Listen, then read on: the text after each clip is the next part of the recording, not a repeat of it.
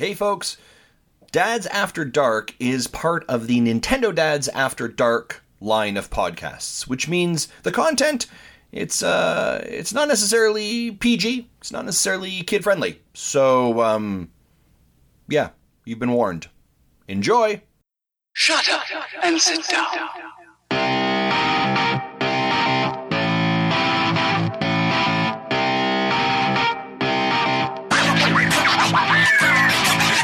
What is going on, dads, and welcome to episode 2 of the Dads After Dark show, recorded on January 19th, 2020. We are your hosts, Drew and John, and thank you for joining us tonight for some Nintendo and eggplants. Now, we are excited to be here again. We had some great reception from last week. Thank you for all of you guys who reached out to us. We're happy. This is fun. We're doing this because we enjoy it. It's after dark. It's a little edgy. And tonight, we step up that edge game, right, John? But what's going on? How are we doing today? What have you been up to the last couple of weeks? Drew, can you lower your voice? I had 5 9-year-old girls sleeping over at my house. God bless you. And no, it's not a Jeffrey Epstein thing. My daughter is 9, and she had a birthday sleepover, and the kids came over at 3 p.m., Drew, and played Just Dance and video games, and then we made them dinner, and it was like feeding a horde of angry antelope. I guarantee you were in the middle of that dancing. I'm not going to incriminate myself. And then put them to bed after dinner and a movie. They watched Paddington 2. And they were so loud, and they're in the room next to us, and they can hear right through the walls. And my wife had to go in and say, "Get to bed." And yeah. So there was no dads that scored last night, John. There was no dads. Not a single dad scored in my household. And then the next morning, feed them breakfast, and then finally get them out of the house about 10 o'clock. So I'm still a little tired about it. How are you doing, Drew? I don't know. I'm getting old, right? I started training for a half marathon last week. The very first week, I got hurt. I don't know what I did. I ran 3 miles. I felt great. The next morning, I woke up. I couldn't walk. I rolled an ankle. It felt like my foot limping around work. It's getting better. I'm recovering. This weekend, I go over. I don't know if I bend over to tie my shoe, something. Throw my back out, John. I literally am walking around like an old man. I was at the grocery store this morning. I think I had to ask like an 80-year-old woman to reach something for me because I couldn't move my back. My wife had to snow blow my driveway today. I'm a mess, John. I'm getting old. I can't handle it. All right. Wait. I have so many questions right now, but my first question is, why are you training for a marathon? There's no reason, actually. I think it's one of those like, yeah, I could do that. And it's funny because I said, I'm going to do this. My wife's like, okay, Andy, sure you are. Yep, you're going to do it. I was like, no, I'm going to train it. I'm getting an 8-week program. I printed out this nice little chart, 8 weeks. Each day of the week, you have different things you got to do. I'm doing it. First day, 3 miles, killed it. She's like, wow, okay. Next morning, Amy, I'm done. I can't do it anymore. I'm out. So I haven't ran since. Hopefully next week I can't let her win, John. She's winning right now. So you just woke up one morning and said, I'm going to run a damn marathon. Is that really what happened? Like, this isn't like, every year, every 2 years I run a marathon. It's just, I'm going to run a marathon. For those that don't know, I'm a big Disney guy. I do my own Disney podcast called The Disney Guys Uncensored. Check it out. But Disney does this thing called virtual run series, where it's a virtual, you sign up, you do like a virtual half marathon. They do 5Ks, 10Ks. And it's kind of like you're really doing it for yourself, right? So it's like a self-motivating thing. So I signed up for a half marathon. I have between January 1st and like March 31st to complete it. So that's kind of why I paid the money for it. I got to do it. You paid them money to run a marathon? You pretty much pay them money for a medal. That's the way I look at it. But it makes me feel good about myself. They give me a medal. Oh, you're going to get one of those medals, like participation medal? It's not participation, John. It's a completion medal. Well, you're not going to participate, it sounds like. So. Oh, I will. This is happening. But that's me. I'm getting old. I feel old. I gotta fight through it though. Oh, okay. What about you? Anything else? Or I mean, what have you been playing video game wise? The last episode I said that I was playing Yooka-Laylee and the Impossible Lair. I wanted to give an update on that. I beat the Impossible Lair. I did so. Yeah. Because John, why did you beat it? We are the dads at what? We're the dads at score. I'm misleading. I beat the Impossible Lair on New Year's Eve. In fact, I wanted to finish it before the end of the year, and I did. But I recently came back to it. Remember the last episode I mentioned that I was playing Thumper as well. Yes, Thumper broke me. That game. I got up to the boss of level 6, and I could not beat the boss level 6. The entire time I was playing Thumper, I kept thinking that every stage was the last I was going to do. There's no way I can beat this. There's no way I can beat this, and I get through it. And I was really impressed with myself. But I think it was like level 619 or whatever it is. The boss was just too hard. My fingers don't work fast enough. I was playing on my Switch Lite. In a move of desperation, I switched over to my OG Switch because I was thinking if I had a bigger screen, maybe I could see more. Maybe this game isn't designed for a small screen. And that still didn't work. So then I grabbed my Pro Controller and I played on my big screen. And I hardly ever play games docked. And I tried that one for like 15 minutes. Still couldn't beat it. So I just said, okay, we're done. I don't like quitting on games. But I did. I physically can't do it. I'm a 43-year-old man, Drew. I physically, my skills are diminishing. I am leaving the prime of my life. I physically couldn't do it. It's just not what you used to be. You're losing the touch. I'm pulling my back out, and you're not finishing video games. I mean, exactly. And it takes. Why are we here? Why are we even doing a podcast? I don't even know. I don't know. But the point of that story is that I picked up Impossible Lair because I was sitting around waiting for Tokyo Mirage Sessions. It finally launched on Friday. I've been playing that since. But I picked up Impossible Lair, and I wanted to do all the completion stuff. And so if you've played this game, every level has 5, they call them TWIT coins. And it's an acronym. Oh, sure. I forget what they stand for, but they call them TWIT coins. And they're very purposefully like joking. But there's 5 in each level. So it's a lot like the Mario games, right? The Donkey Kong, you got to find all these coins. And I had a tremendous amount of fun. There are 40 levels in the game, and I found every single TWIT coin for those levels. And then I found the 8 bonus. There's 8 bonus. How do you describe it? Bees, which represent hit like points. Bumblebees? Yeah, no, like bees. So when you start the letter game, B? No, bees, like bumblebees, bumblebees. Well, okay, yeah, but they're not bumblebees. They're bees. What the hell's the difference, John? There's it's a yellow little piece of shit that stings you. It's a bee. It's a bumblebee. What do you mean? They're all the same. Bumblebees are like 4 times the size of a bee. Well, I mean, sure. Hornet bee, bumblebee, honey bee. Bees, Drew. It's all the same, John. It's a yellow and black little insect that flies around and annoys you. You rescue the damn bee and you get a hit point that you can use in the Impossible Lair. That makes zero sense. Why would a bee give you a hit point? Do you want me to explain it to you? Not really. I could care less. The bees fly around Yooka-Laylee, and every time you take a hit, one of the bees just like falls to the floor. Like, oh, the bee took a bullet for you. Oh, okay. That still makes sense. So when you start the game, you have to do this level called the Impossible Lair. It takes like 15 to 20 minutes to get through, and you have 0 hit points. Okay, and it take us 15 to 20 minutes to get through this opening. Well, yes, it is. This is so you have to go through the levels to get bees, so you can get more hit points, so that you can possibly get through the Impossible Lair. And the whole game is just you getting hit points so that you can get through the Impossible Lair. You know, John, it sounds like if you just sucked less, you wouldn't need more bees. You know what? It really does. Like, the game makes you feel like you are just trying to get cheats to get through this really hard stage. And maybe that's why they decided to call it the Impossible Lair, so you wouldn't feel like such a loser. But I got all 48 bees. Now, I beat the Impossible Lair when I had 41 bees. Okay, Drew? So I had 41 bees.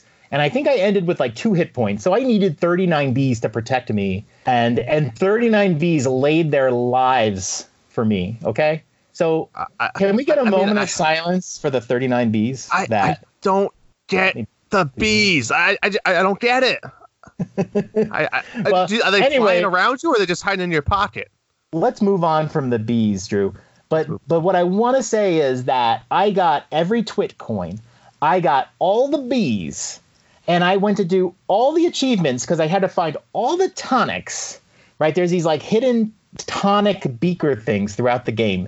But there is one tonic, Drew, that I can't get. And do you want to know how you get this tonic, Drew? I mean, you get this tonic. Sure. Listen to this. You probably need all the bees. Yeah, no. That's a different tonic. You get this tonic. And if you're going to play ukulele right now, or you're playing it, I don't do need not to. try to get all that. I don't need to. I'm not talking to you, Drew. I'm talking to I feel like you are. So you have to get this tonic. I'm not joking here. You have to get through the impossible layer with no bees. Okay? This is a 15 to 20 minute level. There's 4 boss battles that occur during it. And the rest is hardcore platforming. You have to get through it with no bees. Good. You don't. Which is a joke, Drew. Drew, that's a joke. Let me point out, just to make it a little more annoying. Listen to this. I'm listening, John. I'm listening. You have to do it on your first try. Okay? Your first try. Now, of course, nobody's going to do it on their first try. You haven't seen it before. But you have to do it on your first try, which means if you fail, you have to start a new save file and play through the tutorial again just to try one time getting through the impossible layer. And if you fail, you have to do it again. What does this tonic even give you? Just a little pat on the back? I don't remember what the tonic was. But if you get the last tonic, then you get the achievement for getting all the tonics. And then if you get that achievement with the other achievements, you get an achievement for getting all the achievements. So I don't have the tonic, and I'm missing 2 achievements because I'm not going to freaking do this. This is stupid. So I'm stupid. I had a really great time. I had a great time. It sounds like you had a blast. It sounds like you had a blast annoying yourself. I would literally have to play this game for like 3 months, playing the impossible layer over and over again to get good enough to get through it without taking a hit. Then I'd have to try to do new save files and go through tutorials over and over again until I did it. So that was my week. Have you ever heard of the comedian named Dennis Leary? Yes. So for everyone out there that knows Dennis Leary, I'm just going to quote a skit from him that says, "Fuck bees." Because that's how I feel after just listening to that game. That's exactly it. That's exactly it. But you know what? Anything I have to say now about video gaming is pretty much useless after that story. Well, I will say that new Fire Emblem content, new 4th House, Cindered Shadows DLC totally made my week. And I'm done with ukulele. Fuck bees. I could have cared less about that direct shadow, whatever and then the info about the Fire Emblem, blah, blah, blah, sure, whatever. I'm still suckered into Witcher 3. The only positive note I can say about it is I came across a brothel, and of course, I went into the brothel, and they're like, "Oh, you don't talk to the chick in the corner that owns the place." Well, maybe, and to progress the storyline, and I was like, "Fuck that! I want to go check out the broads." So you could go up to the different females located within the brothel. There was probably like 5 different ones, and you talk to them. They're like, "Oh, do you want to go into a private room for 20 gold?" And I'm like, "Hell yeah, I want to go into a private room." But what's going to happen? Yeah, absolutely. And they don't leave the imagination to the video gamer. They create the imagination for you. They lay it all out there. I did send you a photo of what happened while you were at work. Almost took you fired. Yes, you did, Drew. My apologies on that. But so after I did my first chick, I said, well, hell, I got to try the other 4, see if anything's different. And they are different. So one chick took my money and ran. She didn't even get naked. I was a little upset about that. The other 3 performed. They did a good job. I enjoyed it. But yeah, I thought that was interesting. Why not? Did you do this like one after another, or did you like go to the hotel and sleep and then like try again? No, this was bat to bat to bat. I just You really put your character to the test here. Luckily, nobody was home. That would have been really awkward. I was playing on the TV, and your kids walk in, and you got to figure out how to turn off the TV. Yeah, it wouldn't have went well. But yeah, you know what? I don't need to get into more of The Witcher. I've been playing it. It's so long. I'll probably be playing the next 8 episodes that we have. But I've been playing a few other small things. We don't need to talk about it. I think we just need to get into our first topic. What do you think? Let's do it, Drew. Let's do it.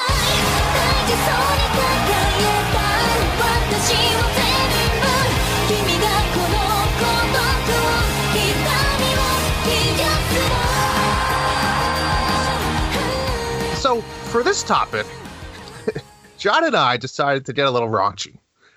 Maybe it was the brothel talk, maybe it was the bee talk. I don't really know, but we decided to go out and rate the hottest characters on the Nintendo Switch. So there's very few rules. The only really one rule is they have to be on the Switch. In some sense, it could be a port. Yes. It could be an old character that reemerged on this. It doesn't matter as long as there's a game on the Switch where they can be found. And specifically, no 3DS, no Wii U. They have to be on the Switch. Correct. Now, we each picked 5, and we each ranked them, our top 5. So I think the best way to do this is kind of just let's go through our 5. So, John, why don't you lead us off and tell us your number 5 hottest character on the Nintendo Switch? And I will say that this isn't like our favorite female characters, because Lucina would be like high up there, but really just sexiest. And this one for me was a late arriving. I literally just changed it today. But Maiko Shimazaki from Tokyo Mirage Sessions at number 5. So I was introduced to this lady on Friday, and she runs the main, like, I don't want to give any spoilers to this game. It's fairly new, but she runs the main studios in Tokyo Mirage Sessions, and she like handles the talent. She teaches them how to sing, that sort of thing. And like, of all the characters on the list, this is the milfiest of them. So I'm going to say, as we go through these, I am going to be pulling these up because I'm going to be honest. I think 4 of you people, I don't even know who the hell they were. So I needed to. I'm going to be pulling them up, looking at them. She's got that little school teacher vibe. I'm kind of into it. That skirt, very short, John. I feel like her hoo-ha would be hanging out if that was a real skirt. Yeah, she's got kind of an outfit that like the buttons are having a hard time holding on. And that's kind of a theme for Tokyo Mirage Sessions. The women are very busty. She's got the glasses with kind of like the pointy sides. Yeah, I mean, I'm digging it. And she does position herself as a little bit older. She's not like one of the young girls. She's a businesswoman. She's professional. She handles the business, and so she's a little milfy. She's really I'd say cute. Like a nice mid-30s. Yeah, that's what I'm looking at, and she's also very flirtatious in the game. She'll like say things like, there's at one point she asked your character if he'd like a private lesson with her or whatever, and he's all like, yeah. And then the girl character, who's like one of the main characters, and like kind of like a love interest of the main character, and she's like looking at him like, I can't believe you're so gross, and men just want one thing and whatever. And the guy's like, your character is just like, what? Like, I think it would be good for my career. Like, he totally doesn't get it. And but then it turns out she was just joking with him. Like, she was really flirting with him. So she gets my number 5 spot, and that's a good way to start right here. Drew, it's a good way. I will say you do need to be careful when you Google some of these characters, because you get a lot of cosplay, you get a lot of fan art, you get stuff that's kind of a little not what you were expecting. But anyways, my number 5, I went back and forth here. And I wanted to put somebody on the radar that everyone could kind of relate to. And I'm going to say everybody listening to this show knows this person. And this person is in a lot of different games. So then I had to go pinpoint my game. So I'm going with no other than, from the Mario franchise, technically the Donkey Kong franchise as well, Paulina. And Paulina, at first I was going with Mario Odyssey. I was like, with that hat and the little, you had the singing going on over in New Donk City. But then I remembered she made a late appearance in Mario Tennis with that little athletic skirt with the black leggings and the little visor and just. That did it for you? How many people have seen Paulina in Mario Tennis? Are people still playing that game?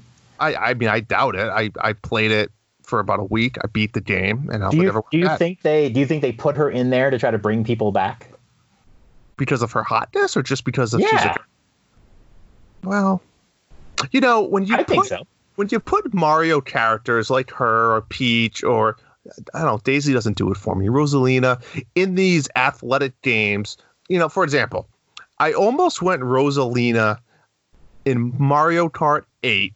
When she has a bike, she wears like that tight spandex outfit, So right. there's, I don't know. You're not wrong. I mean, when they add these characters and they put them in these different games, they're like, well, now we can explore different outfits and.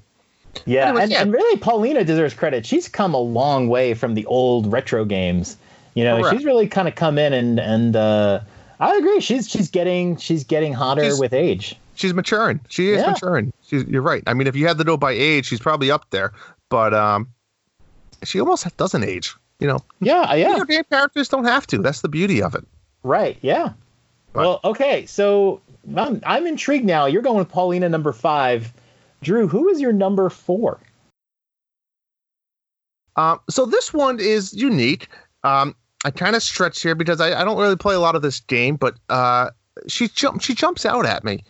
Because, again, I don't know the history here. I think she's kind of got that little... This is my only one that's a little edgy where she's almost non-human. Change it up a little bit, throw some spice in there. And I'm going with the Widowmaker from Overwatch. And do yourself a favor, John. Give her a little Google image search for yourself. All right. Not only will you find some amazing cosplay outfits, but okay, I see it. So she has this purple skin. Of course, she has the very revealing, like almost think of like a zipper up front, but with the zipper all the way down to like the belly button. Are these clothes? These remind me of those like body paint. Yeah, it looks like body paint. I mean, which is great armor for a game like Overwatch. Oh yeah, absolutely. Very curvy in the backside area, I may say, but yeah, she's kind of jumped out at me. I'm into it. Like I said, do you use her as your character? No, I don't really play the game. I've played it a couple times, but no. Oh, okay. No, it just seems like that would be a character to use. While you're playing, something to look at. Funny, there was a long time ago when I used to play MMOs on the PC. Sure, you made some female characters. Like, why do you make a female character? Like, listen, if I'm going to sink hundreds of hours into a game, I at least want to look at like a nice female ass. Yes. Like, burly man running around. Like, exactly. What? There's no difference, male or female. I'm still doing the same damage. I'm still playing the game the same. I'm just trying to look at something a little bit more enjoyable. Yeah. So, I agree with that statement. I mean, I'll tell you right now, I'm playing Tokyo Mirage Sessions, and, you're grinding, you're fighting battles over and over and over again. And, one of my 3 characters is a very busty young lady, and the camera kind of gets in on her, and I tweeted a picture of it earlier today. And honestly, it makes the grind a little more palatable. So it's for the same reason. It just gives you something to kind of look at. Nothing wrong. Yeah, absolutely agree. But what about you, John? What's your number 4? Number 4 was tough for me because I had to go with a character that is near and dear to my heart. But if we were going to say favorites, she would be my number 1. I was shocked on this answer. Everybody knows who I'm talking about. But if we're going to go with hottest, she gets number 4, and that is none other than Bayonetta.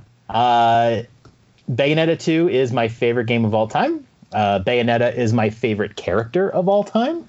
Bayonetta's soundtrack is one of my favorite soundtracks of all time. So let me ask you this. what makes her so amazing for you? Is it just the game itself, or is it? I don't hate me, John. I haven't played the games. I know you yell at me. Yeah. What is it? Is it the way she portrays herself in the video game? Is it her hotness? Is it just the gameplay that makes you love the game, so you love her? Or and she hit me by like a ton of bricks. A quick story: a few years ago, it was New Year's Eve. I had Bayonetta on Wii U, and no, it probably goes back about 4 years, right? I had Bayonetta on the Wii U, and I just decided, like, hey, New Year's Eve, I'm going to stay up late, and I'm going to play Bayonetta 2. I've been wanting to play it, but I can't really play it in front of the kids. And I started playing that game, and I was like, that was one of the most amazing experiences I ever had. And I just sort of fell in love with the game and the character. And what does it for me is she's got attitude. She's basically, chew gum and kick ass type. She's a witch. She has great one-liners. She's just tough as nails. And, she wore, like, in Bayonetta 1, she has the longer hair and, like, the ribbon, and she's a little more revealing up top. And, what I find interesting is in Bayonetta 2, they changed the character model, and I'm not sure if it had anything to do with Nintendo coming in. I tend to think that they got rid of the long hair so that it could render a little bit more efficiently with her short hair look on the Wii U. Which one do you prefer, John? I don't know. I prefer the Bayonetta 2 model because I love that game so much. I don't like Bayonetta 1 as much. Luckily, John, we're not ranking top 5 games. Okay? Yes, I know. It's hotness. I would say which one's hotter? It's hard to. When you imagine them, you think of the game. So I have to say, I've got to say I like the Bayonetta 2 model a little bit better. She's definitely more covered up. She's got the shorter hair, but there's just something about her attitude and the way the outfit. That's just the way it is, and that's what Bayonetta. That's what I love about Bayonetta is just her fighting. It's just comes down to that. It goes beyond looks here, but no, she's hot. So, she knows it. She's got the glasses on. It's a good deal. Yeah, it's a good deal, and it's a worthy number 4. There's some tough competition. I feel like she would be hard to get. I would be terrified. I don't even think I could perform, honestly.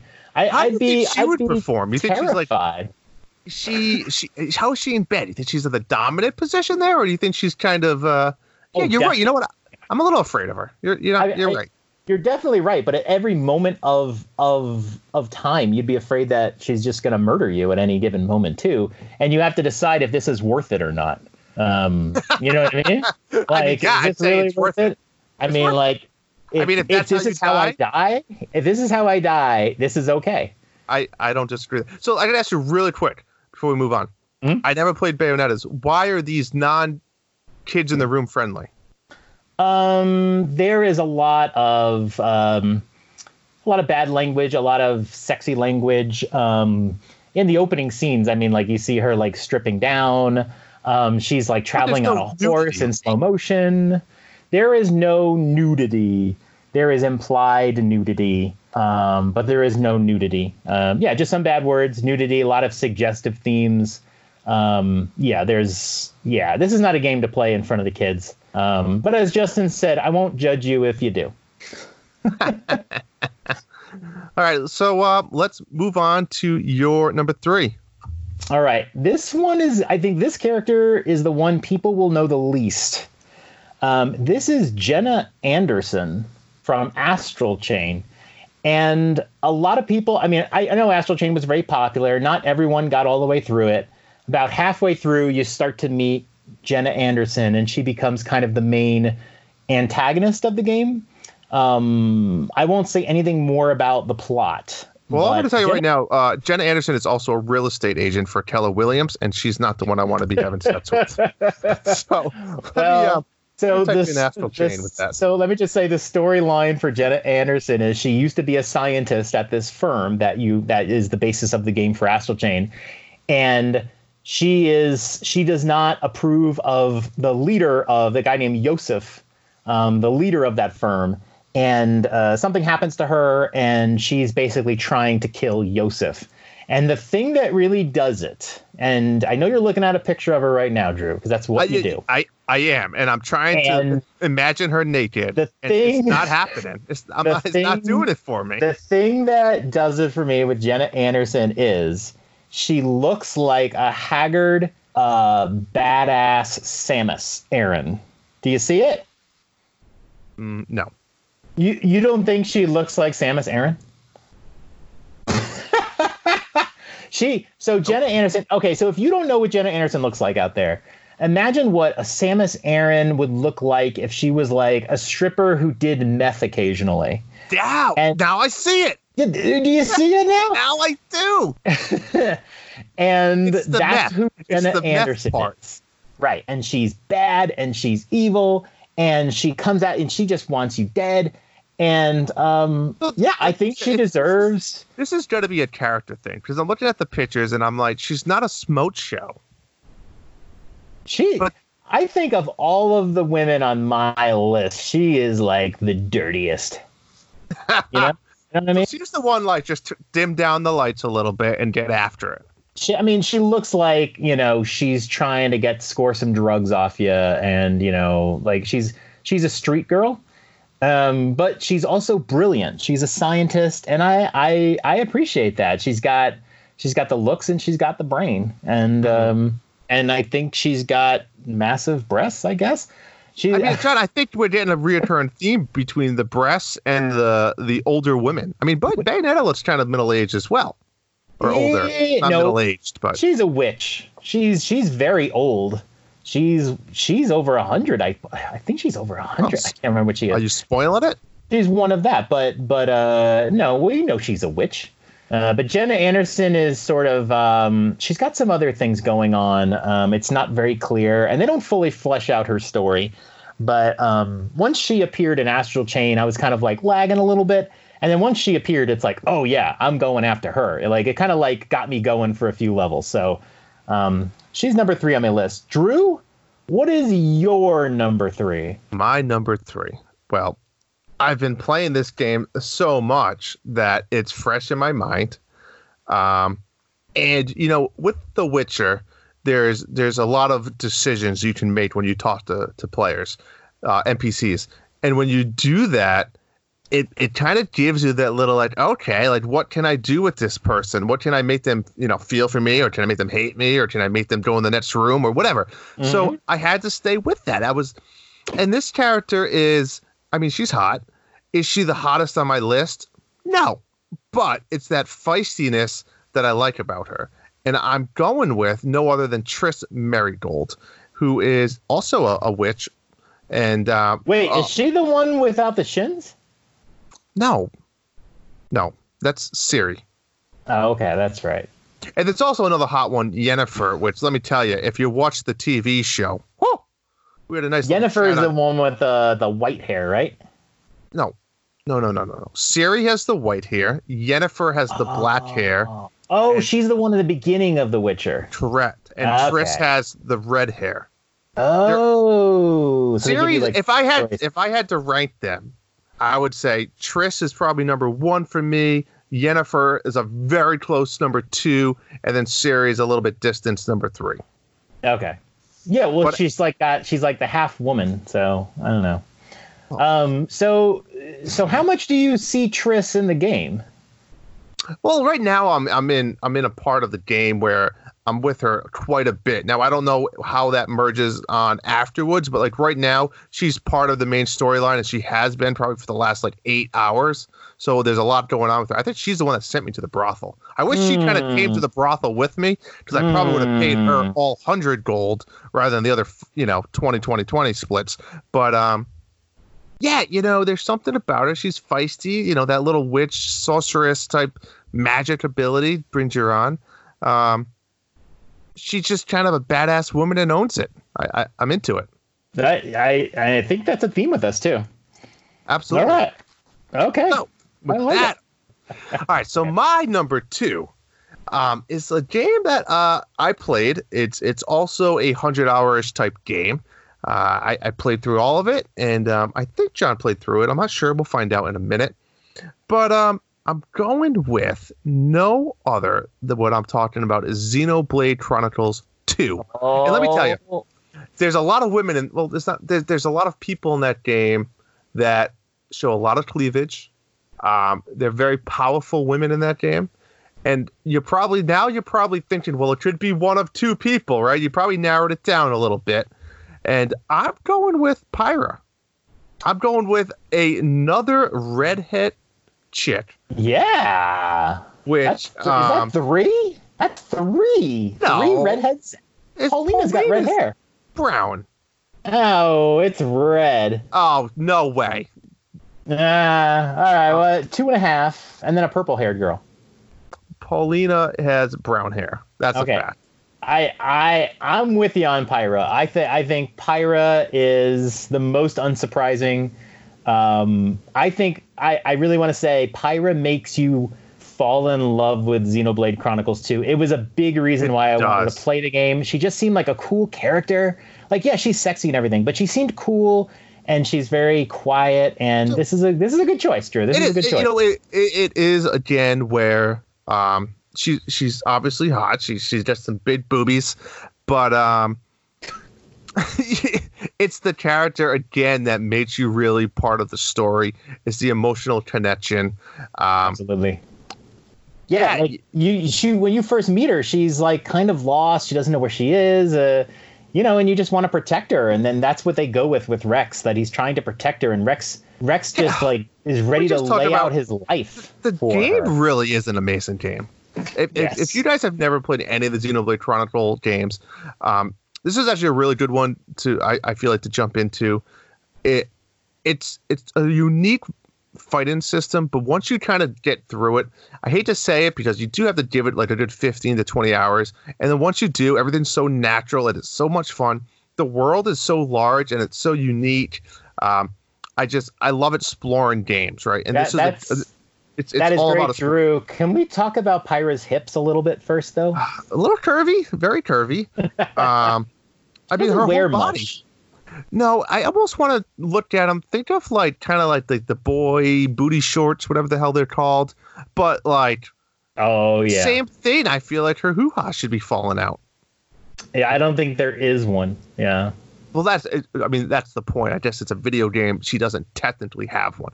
If it was real, it would. Yes, you're right. It would be falling out. Mm-hmm. But I'm into it. I'm all for it. Great hair. And I wish the whole red thing. Short. Like at some point, yeah, it's almost a little bit above shoulder length hair. Yeah, but like a bob. I wish you could add like 3 inches to the hair. Think so? I feel like that'd move her up a notch. Think so? All right. I think so. I'd like to see it. Maybe somebody can make a version of it. Well, I'll tell you what, Drew. It's interesting that you say Pyra is number 2 because my number 2 is her better half, Mythra from Xenoblade Chronicles 2. I mean, yeah. I mean, it's almost. I'd say if a little bit bigger boobies, definitely longer hair. This is now hair down to what, like your butt almost. Yeah, she's got. Way longer hair. She's blonde. I don't know if her chest is bigger, but it's more exposed. Like Pyra is true. Like Pyra's like Bayonetta. Like she's covered up, and then Mythra just lets it out. And the thing I love about Mythra the most is she has the attitude. Like Pyra she's very like soft spoken. She's very sweet. She's very nice. You want to protect her. Mythra's like, I don't need some goddamn man to protect me. She's a little nastier. There's that one scene where she's like wakes up in the bed with Rex and she's just like throwing shit at him and then she's like, get the hell out of here. And then like she's walking out and she's all like, you were staring or something like that. And yeah, I bet your ass I was. Pyra like doesn't know that she's hot. Mythra is well aware that she's hot. Sure. And I think that's what edged her out over her. It edged her out over Pyra and she appears later in the game, and I mean this is an older game, but Mythra is sort of Mythra is like the original character, and Pyra is sort of a personification, but they're the same person. They switch between each other. But when Mythra showed up, it really just shook up the game. It was almost like okay, let's get you out of your comfort zone a little bit. We're shaking it up. You're no longer with Pyra anymore. You got Mithra. And it was really a great little twist. I felt that I was cheating. But I felt that I was cheating. Yeah. You have Pyra part of you this whole time, and then all of a sudden they're going to throw a curveball like, oh, I almost have like a twin sister who's a little bit hotter, maybe not. I don't really know. And then it's like, well, you only can have one of us at a time.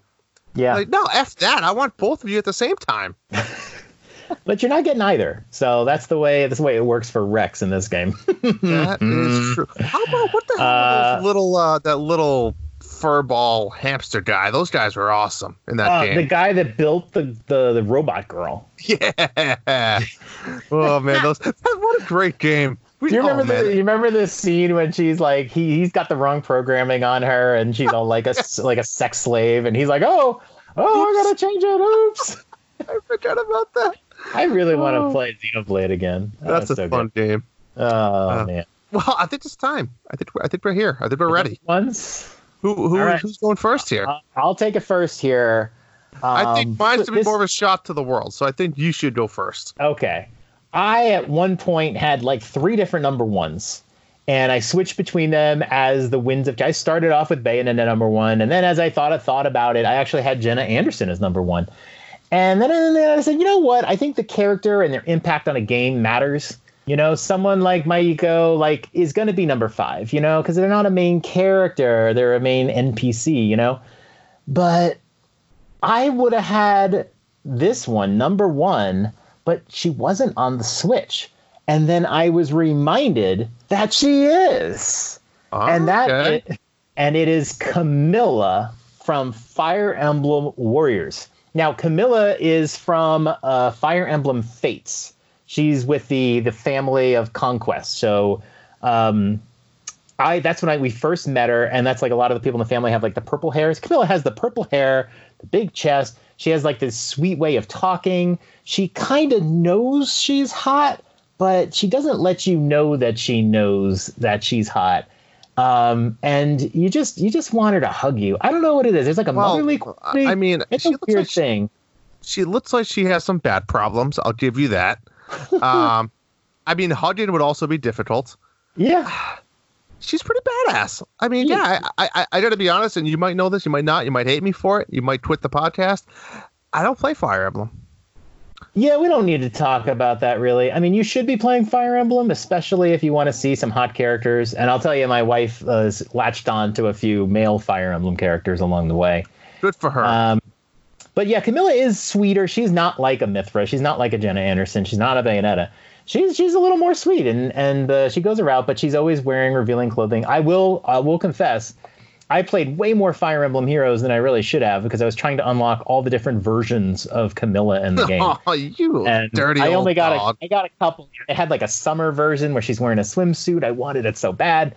I got the spring version of her, and I got the regular version of her. Now I gotta type in swimsuit and see what I get. Now that I knew she was in Fire Emblem Warriors, she did make her official appearance on the Switch, and she becomes my number 1. And it's close. I'm not going to say it's not close. I really like my selection of ladies, and I bet you if we did this list a year from now, and maybe we should, that maybe it'll be different depending on what comes out. But well, it's possible. But I'll tell you right now, John, my number 1 will not change. And everyone's out there saying, well, shit, you guys named 9 hot chicks already. Who else should possibly be out there? And I know you're yelling at the radio, trying to figure out who we are talking about. This chick has been around.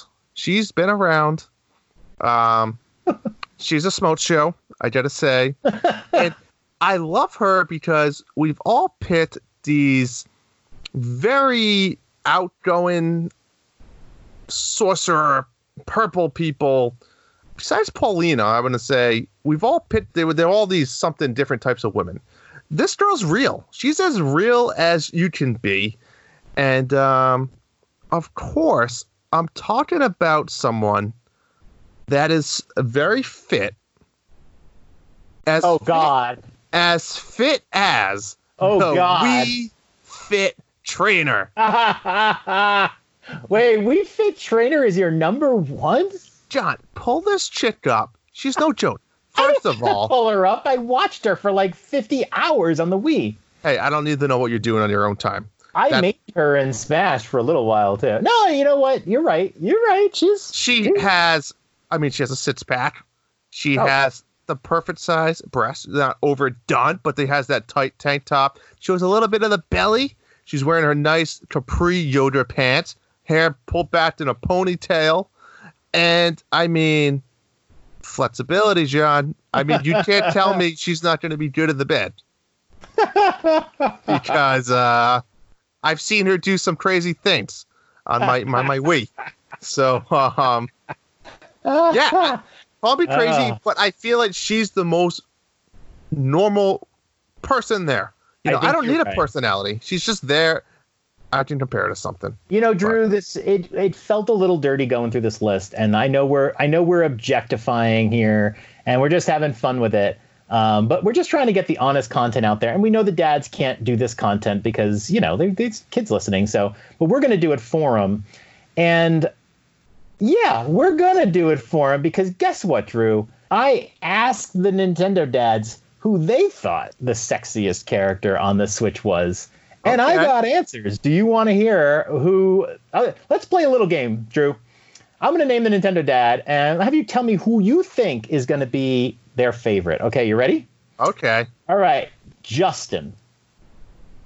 I have to tell you who I think he picked? I thought you were doing it the other way around. I thought he would go. That's impossible. I think you should name the person, and I'll try to guess what Nintendo dad said it. Okay, Dixie Kong. No, I'm just joking. I thought Justin would have said that, but no, he didn't. All right, I'm going to pick randomly Samus Aran. Oh. You pulled all the dads. I got 4 dads. Okay. Samus Aran, I mean, that's something that I feel like could be maybe Tim. That exactly is Tim. That is Tim. Okay. I will give you a hint, though. Tim said Samus Aran, but there was another form of Samus Aran said by another Nintendo dad. So can you name the dad and can you name the form? I mean, another form, I'd have to know the blue suit there. What's that one? Like the Zero suit? Yep. I feel like that would either be Justin or Marty. I'll give it to you. It's Justin. Okay. And like I said, I thought he was going to go with Dixie Kong, but he went with Zero Suit Samus. A good choice.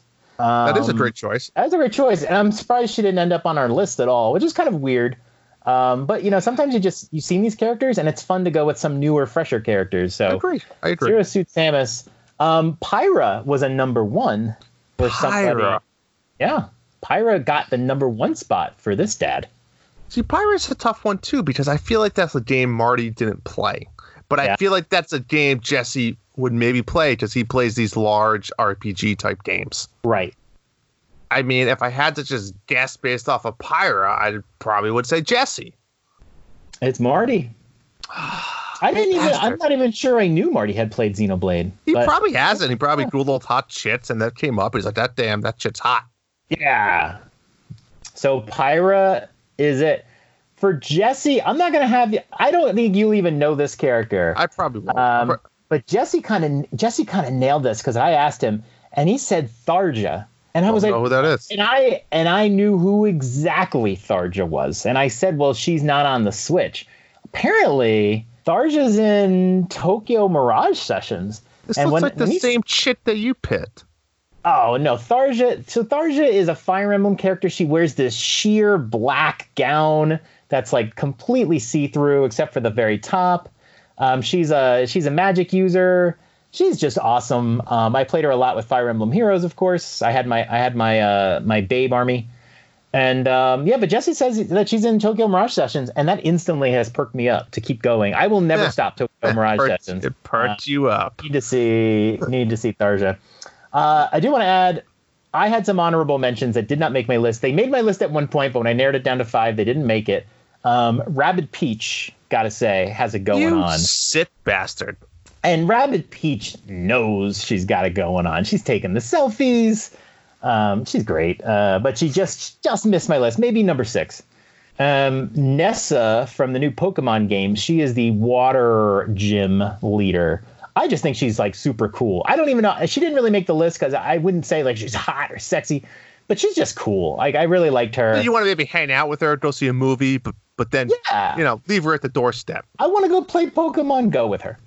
A new one also from Tokyo Mirage Sessions, and I have a feeling there's going to be some others this game. But Tsubasa, who's one of the main characters in the game, she's like very like shy Japanese girl.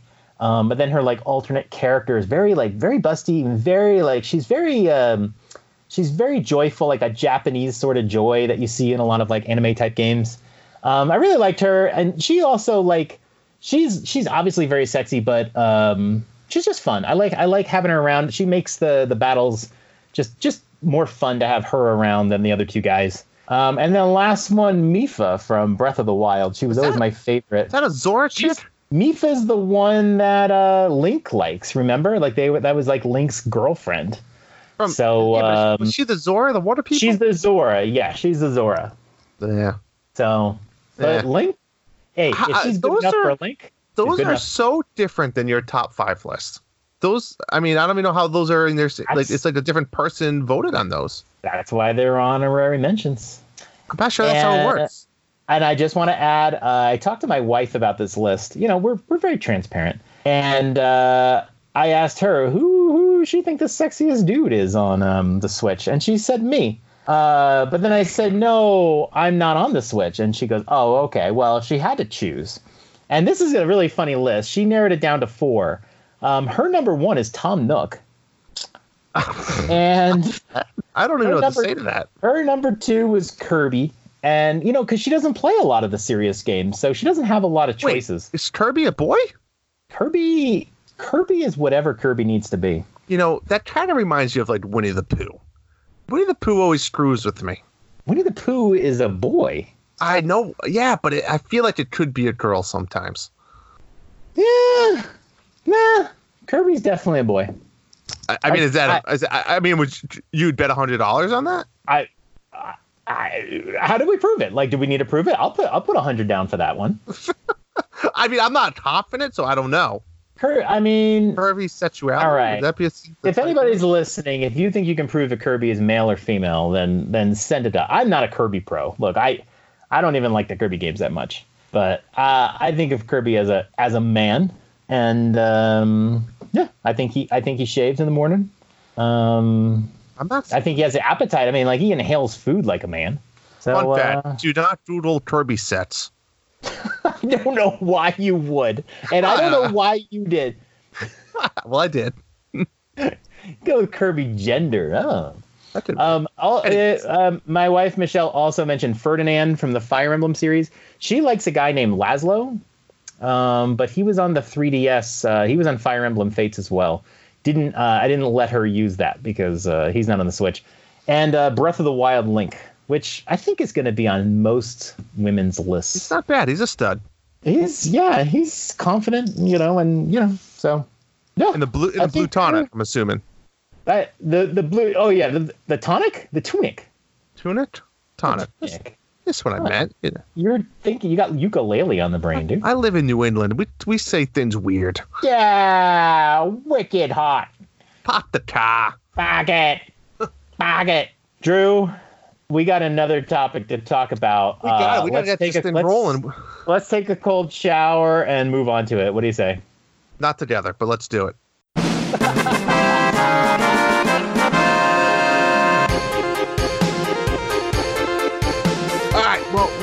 All right, let's get this second topic going here. I think, John, you're the best one here to kind of lead us off into this. So, yeah, let's really get into this. Introduce it. Yeah, so in the last week, there were 3 very high-profile game delays that occurred. One of them was Cyberpunk 2077. You're a Witcher 3 guy, Drew. This is made by CD Projekt Red. This has been very hotly anticipated. I think this is the first game they've made since Witcher 3. This has been a long time coming, a massive open world. It was supposed to come out mid-April, got delayed to mid-September, a 5-month delay that occurred 3 months before the date. A lot of people, upset. about that one. Marvel's Avengers got a 4-month delay, and these are like all like within days of each other. I'll tell you. Marvel's Avengers got delayed 4 months. So that game's coming out. It was going to come out in May, which is kind of advance notice. It's 4 months in advance, and they're just delaying it 4 more months. And then finally the big one, and this game was coming out soon. Final Fantasy VII, the remake. That's supposed to come out March 3rd, which interestingly is the Switch's birthday. It would have been the Switch's 3rd birthday. And we throw parties for the Switch, so I'm really glad they actually did delay it because I kind of want to play this. Just got delayed a month to April 10th. So that's not too bad. Not too bad, no. And I think what's important here is the community has really evolved on this. I think the community sees delays as positive things more than negative things. The gaming community is not really known for being, rational at times. A lot of the community seems to, a lot of the dredges of the community, I will say, because I think the gaming community is really good, but the dredges of the community, which often get leaked into the mainstream media, tend to hate women a lot, tend to be assholes. And, but even then, I think people accept these delays. And I'd like to talk about it a little bit. I think it's very easy to say that a delay is good. Make sure the game's perfect. Take all the time you need or whatever. And there's some truth to that. But I thought it'd be something that we should talk about, Drew. What do you think about these delays? What do you think about delays in general?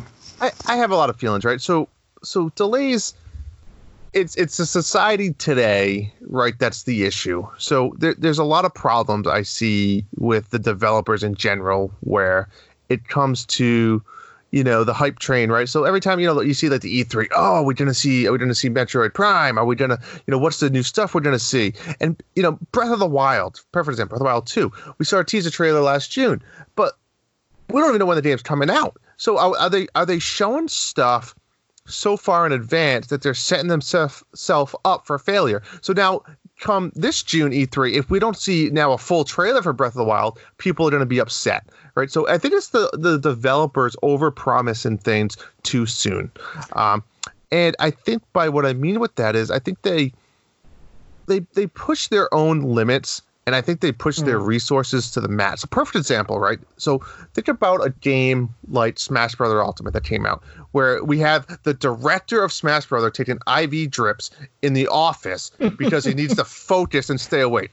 But you know what the problem is, John? Is it's the pressure of the video game world, right? It's the fans, it's the people that are buying your game, it's the expectations of that gamer, right? So I think what it is over the years, I think the internet itself has ruined it. It ruined it for all of us because you're going to have those people out there that criticize it. It's the reception. So these developers, I had to do a fun fact. I had to look into The Witcher, for example. And I know I've been beating this to death, and I swear to God, give me 1 or 2 more episodes and I'll never talk about it again. But The Witcher cost $81 million to make. Oh, my God. $81 million to create a video game, John. Ridiculous. Now, has it sold millions and millions and millions of copies and made its money back and more? Yes, but that's not the point. Why are we spending $81 million to create a video game where if you play this game and you explore the crap out of it and you looked at every nook and cranny and you talked to every person, I'm telling you right now, nothing on the internet is trying to tell you that number. It is probably hundreds and hundreds of hours if you go do all that content. Right. So why create such massive games? Right. There's so many game companies out there where if I was a gaming company, why spend $81 million where let's say and create a 300-hour game where let's say maybe you can spend $30 million, create a really good, solid 50-hour game, maybe even, 75-hour game. And then start your development on maybe a next game. It just seems like there's so much stuff that these guys are putting into. They're creating movies for a video game controller. And it's to the point where now people have set the standard.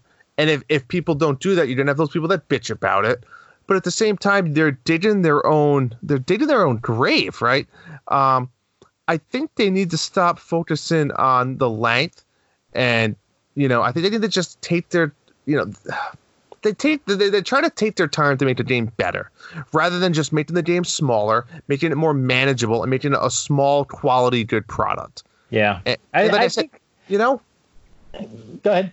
No, I mean, I think, but again, I think it just goes back to the expectations, and I think that's the problem now is someone did set the standard, and people want that. But I got to ask this question: is you look at a game like Witcher 3 and all these other games that are 100+ hour games. I'd love to poll every single person that purchased that game.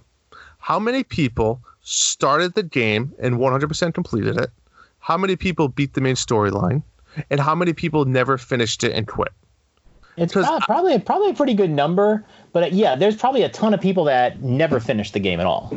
And I bet you there's very few people that did all of the quests and side quests. Oh, I'm sure there's like a 50% ratio, I would have to say, maybe, that just beat the game.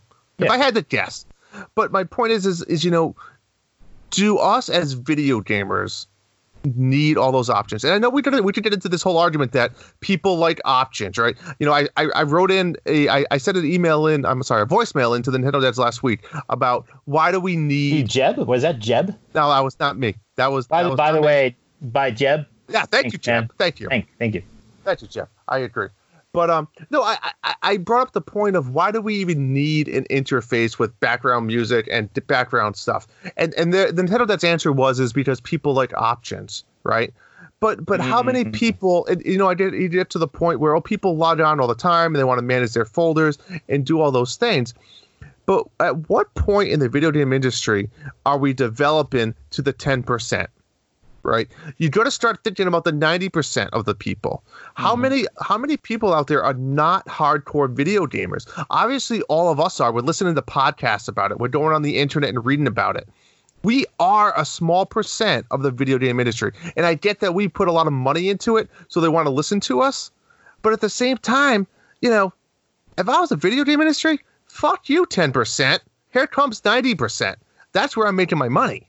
But I would say that 10% of the games are the big games and 90% really aren't the big games. I think a game like look, I mean, The Witcher 3 is a huge game, and I think most of my interest in playing The Witcher is because I got excited that it came out on the Switch.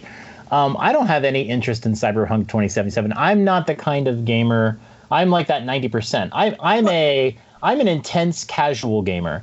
But I don't want to play a 200-hour game like Cyberpunk 2077. No, but at what point is it too much? When I go talk to a merchant because I want to sell a damn sword that I just picked up, I don't need a cutscene every fucking time that says, hey, welcome to the Bloodsmith merchant. What can I do for you today? I don't need that. Just put up the menu. I'm here to sell something. Yeah, like if this was a retro game, you'd go next to him, you'd hit A, B, A, done. Yeah, and it would just be repetitive that you could do it every time. But no, now I have to watch a cutscene or try to skip a cutscene. Are you sure you want to skip the cutscene? Yeah, I'm sure. Yeah. So what you're saying is that the delays, while the delays do seem to be like, oh, it's for the best, we got, maybe there's some polish, maybe there's some bugs. I mean, look, I'm a software developer. When we have a product, getting ready for release, we do look at the bug list and what QA has given us. And yeah, sometimes you have to delay because you're like, look, we can't put it out with this many bugs. There's some really, crashing bugs, that sort of thing. Right. And if you look at this list, not every delay is the same. So Cyberpunk is a 5-month delay, and they weren't supposed to release for 3 months, right? And so what that tells me is that they've got some bugs, and they have a lot of testing they need to do, and that game has some problems. I guarantee you the game is built well, and the game's going to be great for the people who like that kind of game. Yep. But that kind of delay, that 5-month delay, 3 months in advance, tells me that they've got some bugs and they have a lot of work to do. But to your point, John, it's hard to manage a 250-hour game for testing. When you test a 250-hour game, that means there's more likelihood of more bugs, and it's going to take you longer to test those. Correct. When you're testing a 75-hour game, you're more likely to have less bugs. It's just, that's nature. And the point I'm trying to make is that not all these delays are the same, because Final Fantasy delayed a month, And that, like, a month is just really, like, I think that they're finishing up the code now. And I don't know if you know how long a company needs to, like, print to disk, right? Final Fantasy VII is going to be out on disk. How long it takes to print up the discs, to print up the game cases and all that. It probably takes some time. And I'm sure those games, the reason why you get games that have a day one update is because they have to put their Golden Master build on a disk way in advance. Oh, and then they're continuing to do QA because they're running late.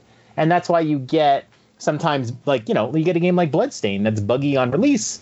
You get games that have big monster day one updates because they weren't done when they had to put it to print because they had to meet a deadline. And so a game like Final Fantasy VII, I think is fine. I mean, that game's been taking forever. I mean, yeah, for all we know, the manufacturer of their SD cards could have been like, oh, we have a shortage. You have to wait a month. Yeah.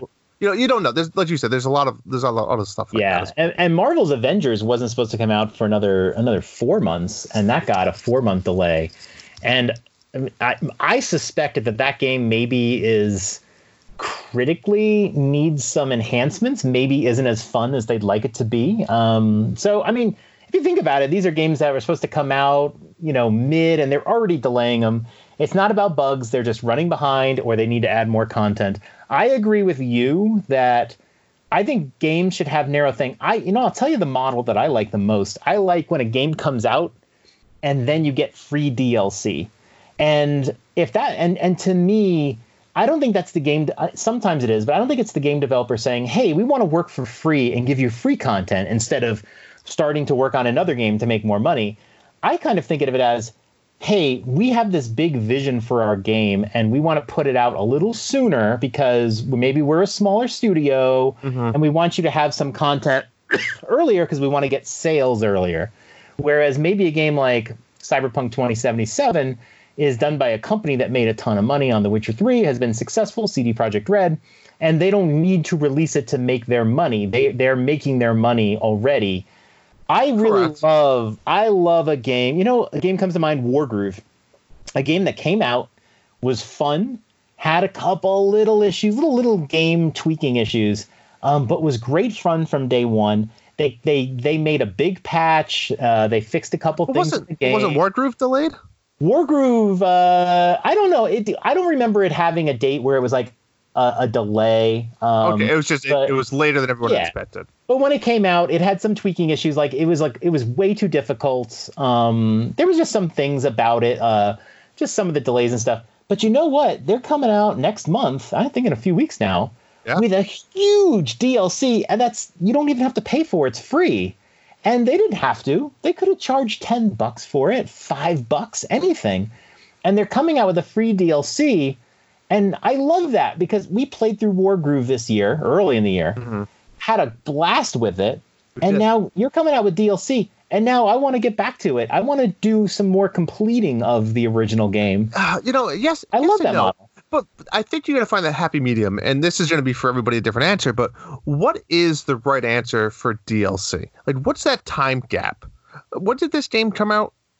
Wargroove? Yes. I think, wasn't it like January, February of this year? That's my point. So is 12 months later too late for DLC? Like, I've moved on. I hate to say that, but it's like, and I get some people say, well, it draws you back into a game that you haven't played in a long time. I think it draws you back in. You know what? It may not work for everybody, but it works for me. If I didn't have Wargroove and I saw that there was DLC, I would be like, ooh, you know what? Like, remember you mentioned last week that that you like a game that's timely. You like a game that's social, that you're playing with other people. And when you do something like this with Wargroove, I could come back. If I hadn't played Wargroove, I could come to Wargroove in January, play through it, and then enjoy the DLC with everybody else and be part of a community. Because if that content came out with the game in February, or maybe they took an extra few months to do it and it came out in May, I missed it. I'm excited to get back into it, and it's a game that I've wanted to get back into, but I haven't. But I definitely will now. Another one I wanted to mention too, Overcooked 2. That game came out, my God, like a year and a half ago. Oh yeah, that's a good example there. Me and my wife, we played with a couple of buddies of ours. Everyone had played Overcooked and really loved it. So we formed this like super team of Overcooked veterans. And every month or so, like they'll come over or we'll go over and we'll play. And we just have a blast. And we have been playing for a year and a half. we beat the game like 8 months ago or whatever it was. Can I call time out? Did you just call your guys a super team of Overcooked veterans? It's like, what are the rock groups with all like the people, like super groups, right? I just wanted to make sure I heard that correct. It's an Overcooked super group. You know what's great about it is we didn't have to like train somebody up. We didn't have to explain how the game works. We all know the game. We all went in. We had a blast. We actually found the game pretty easy. But really, that game's no joke. It can get intense. Me and my wife had some serious. I'll never forget the time we were playing, right?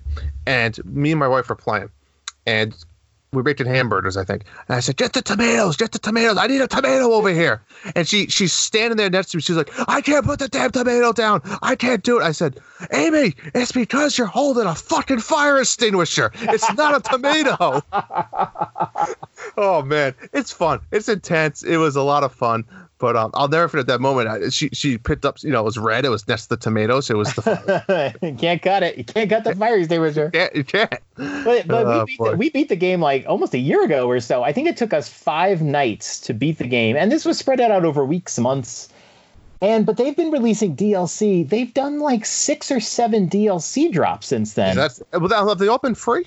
So not all of them are free. They did have a pass, but a few of them were free.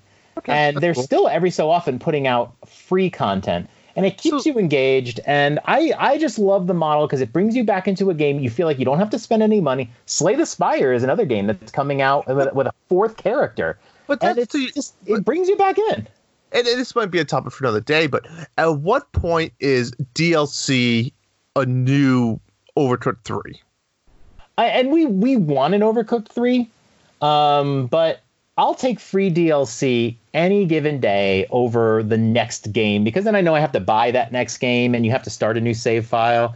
We jump in and we look at our save file and we see all these 3 stars everywhere. And I'm just saying it's free. Like I said, not all of it is free in Overcooked 2, but it's free. It keeps you coming. I love it. Shovel Knight had this model, and I think it was more for the Kickstarter. But last month we saw, or is it this month? Last month we got the latest Shovel Knight DLC. They've been putting out free content for years. Mm-hmm. But that got delayed a long time. That got delayed 2 years. Mm-hmm. And I just want to say that not every delay is great. I think you're right. I think game developers need to start talking about the model of how they do it, cut down the content, cut down the development time, and push more DLC, but make it free. Make it fine. We were going to spend 3 years in this game, but we released it after 2 years, and we spent a year giving free DLC. It gives people very positive feelings about it. They're getting free content. I don't want to get into this again too deep, but I actually feel differently, John. I like the concept of I go 2 ways. From a user point of view, I feel like you want to get the game into the user's hands, right? I want to be able to play a game. Now, if you made a game available to me for $10 or $20 versus $50, I'm more likely to go buy it, correct? So you start cheap. And then you can do paid content afterwards. And I feel like sometimes it's a better value for me because, hey, I only bought this game at $20. I don't mind spend another $10 or $20 on more content. Now, I get it from the developer's point of view. That's not what you want to do, because if you get someone to buy a game for $50 and they play 1 hour of it and hate it, you still got their $50 versus the other way around. Now but then you're not going to get their money next time. It's going to have an effect. Correct. But I'm kind of always into this, and I actually pitched this one time, I think, for the Ent Dads, is like, why not buy a game for like $5 or $10, and then after you beat a chapter, it's almost like the video arcade where, hey, you want to play chapter 2, put in $5. Because at some point, if you never get to that point, or you don't have the time, or you didn't like it, I can quit, and I'm only maybe $10 or $15 into it rather than $50.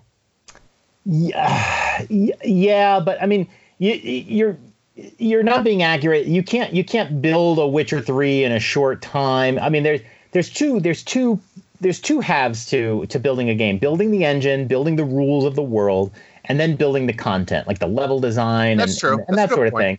So, I mean, you still have a huge undertaking in building these like big open worlds. And I don't think it would work with The Witcher or something. But if you think about like what the hell was the game called with the where you're a merchant, but then you don't own the dungeons and you. Oh God, no, not that one. I know what you're talking about. I think that's a good example. Moonlighter. Yeah. Yeah, you get the first dungeon free, and then once you complete it, you want the second dungeon is $5 or whatever it is. You did the progress of the game that way. Yeah, but that game was horrible, and I wouldn't have paid another $5 to play a second dungeon. Exactly. We would have saved money, John, because I think I'd quit after the first and second dungeon myself. Yeah, but it's not how I want to play a game, because I'm just not going to have that motivation. Even like paid DLC. Look, I love Fire Emblem Three Houses, right?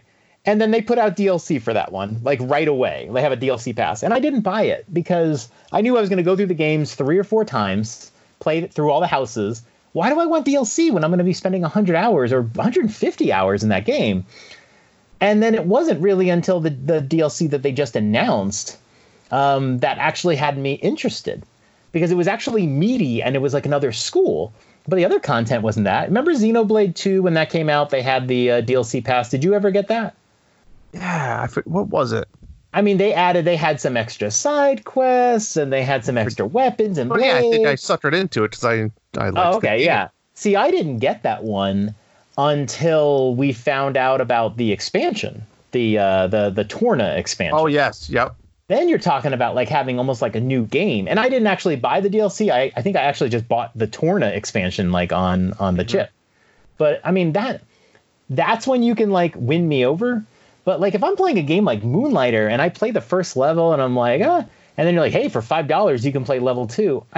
What am I getting out of that game that I'm like, ooh, I want a second level? I'm going to be satisfied that I beat the first level and I'm going to be like, okay, I'm not really going to pay more to play another level. You need to sell me on extra content, but you need to give me a full game. I think it works in certain games. I think if you designed a game around it, it could work. I'm not saying it works with every game. Isn't Final Fantasy VII coming in like chapters? Like I think Final Fantasy VII is going to have expanded content down the road. I'm not exactly sure if they're cutting the story short. I think it's a replication of the game, but I think there's going to be more chapters that they're going to add to that later. But you're still getting a full Final Fantasy VII to play through. So I'd rather just pay up front. I'm just I don't know. But anyway, I think again, I think we kind of got sidetracked here, but I think it was a good topic. I think we both kind of expressed strongly how we feel about delays in the companies in general and where the video game industry is going. So I think it was a good topic. I think we had some good conversation there. But I mean, anything else that you want to kind of talk about before we start closing? I mean, I do want to mention all your listeners out there. Remember, Monthly Mayhem only has a few days left, so make sure you get over on our Discord channel for the Nintendo Dads and submit all of your things. We are now all playing Ring Fit Adventure, Super Punch-Out. I actually made my Super Punch-Out run this weekend.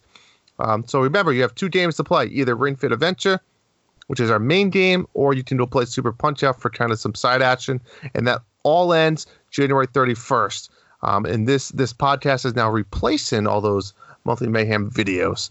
And then and I will add, don't forget to send us your victory pose videos, because you not only get points for Monthly Mayhem, but we're gonna do something special with that. So I really want to see, have your kid, have your wife, have whoever, husband, whoever, just send a video of you doing your victory pose.